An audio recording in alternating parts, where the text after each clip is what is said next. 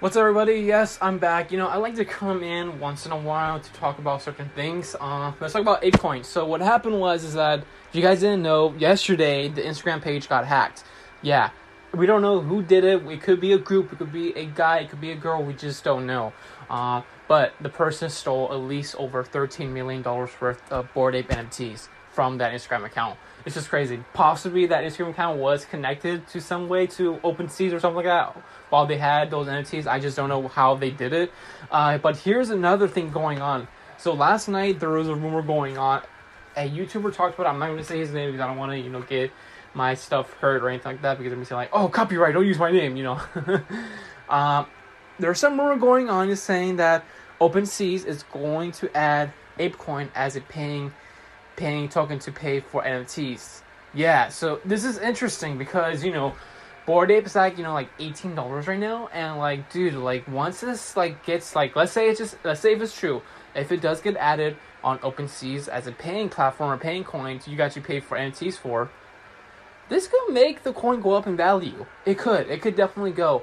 If this happens, dang dude, I think it could definitely go back to this original all-time high original price when it's started 2 months ago when the coin came out. Because remember, the coin was at least over $40 I think per token, and then from there, in less than a few hours, it just started crashing down because a lot of people found out that the people that bought these Bored Ape NFTs, they actually got free tokens added to their accounts once the coin went live. And that's what happened on the crash, because most of these people were selling their tokens that they got from just holding their NFTs. So yeah, this is pretty interesting because it will definitely make sense if they do this here. If there's going to be a way to sell your NFTs and get Ape coins to you, that would be pretty cool too. But here's the thing about it. I definitely think it's happening. It's going to happen because if you think about it, the NFTs are already on OpenSea, and they're the number one craziest NFTs in that platform. It would definitely make sense if they do make an announcement pretty soon saying oh yeah, now you can buy NFTs with ApeCoin.